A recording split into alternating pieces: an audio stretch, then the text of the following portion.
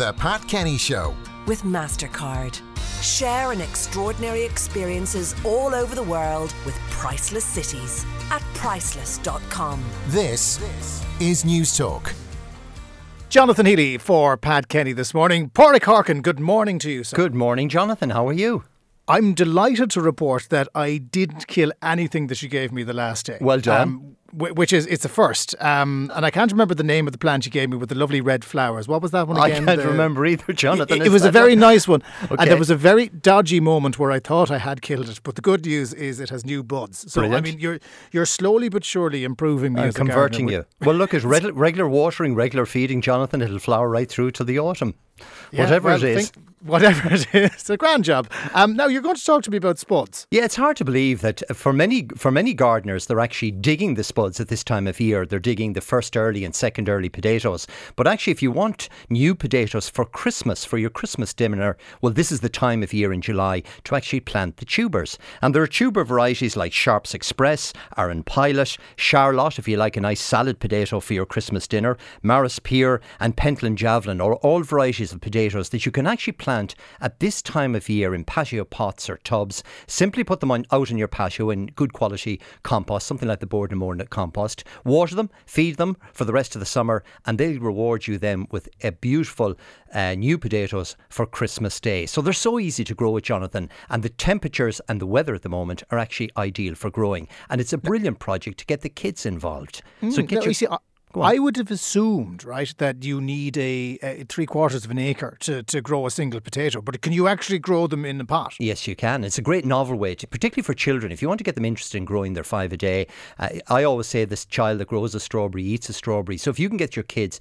planting potato tubers at this time of year, nurturing them during the growing season right through until October, November, they'll produce a beautiful crop of new potatoes, new fresh tasting potatoes that don't need any peeling for Christmas dinner. So it's a nice little project to get the children involved. But potatoes do really well in tubs, containers, raised beds. They don't need to necessarily go out into the garden soil. So it's a nice kind of fun way to get the children doing something over the summer period. But the tubers are available in your local garden centre at the moment, and you'll see on the pack they're called.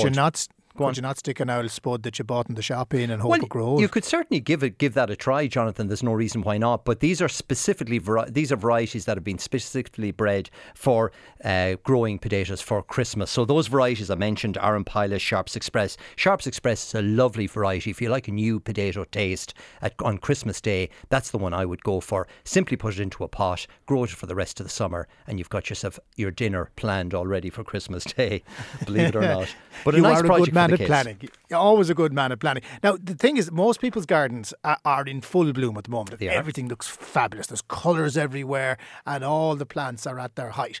But obviously, as we go on, things are going to start withering and they're going to start dying. And should we be planting more now in anticipation of the current crop not looking as spectacular come mid-August, end of August? To keep plants blooming really well, I mean, things that are in flower at the moment are things like your roses. Many of the summer flowering shrubs have come into bloom, and if you deadhead those on a regular basis by taking off the old flowers, continue to liquid feed, they will continue to flower right up until late summer. But it's also fantastic weather at the moment for planting, so the soil conditions are really good for planting this year. It was very, very dry this time last year, so if you want some instant colour in your garden that will last until autumn, things like hydrangeas are great. There are lovely varieties like Vanilla Freeze, Phantom, Bobo that can be planted now at this time of year. They're just on the point of flowering and they'll continue to bloom right up till October, November.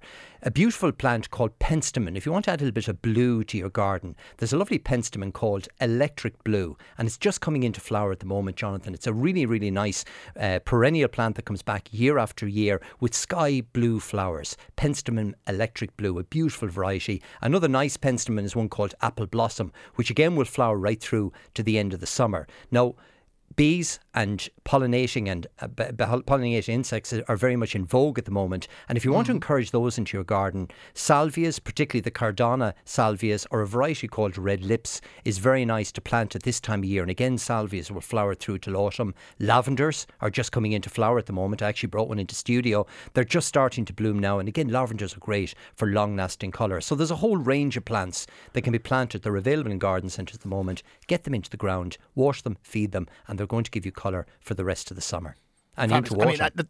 Yeah, and into autumn as well. There's lots of bees about, which is good. I mean, I was a little concerned because there wasn't much buzzing in my garden, but right now there's just this lovely cacophony from around the hedge and all the flowers that are there.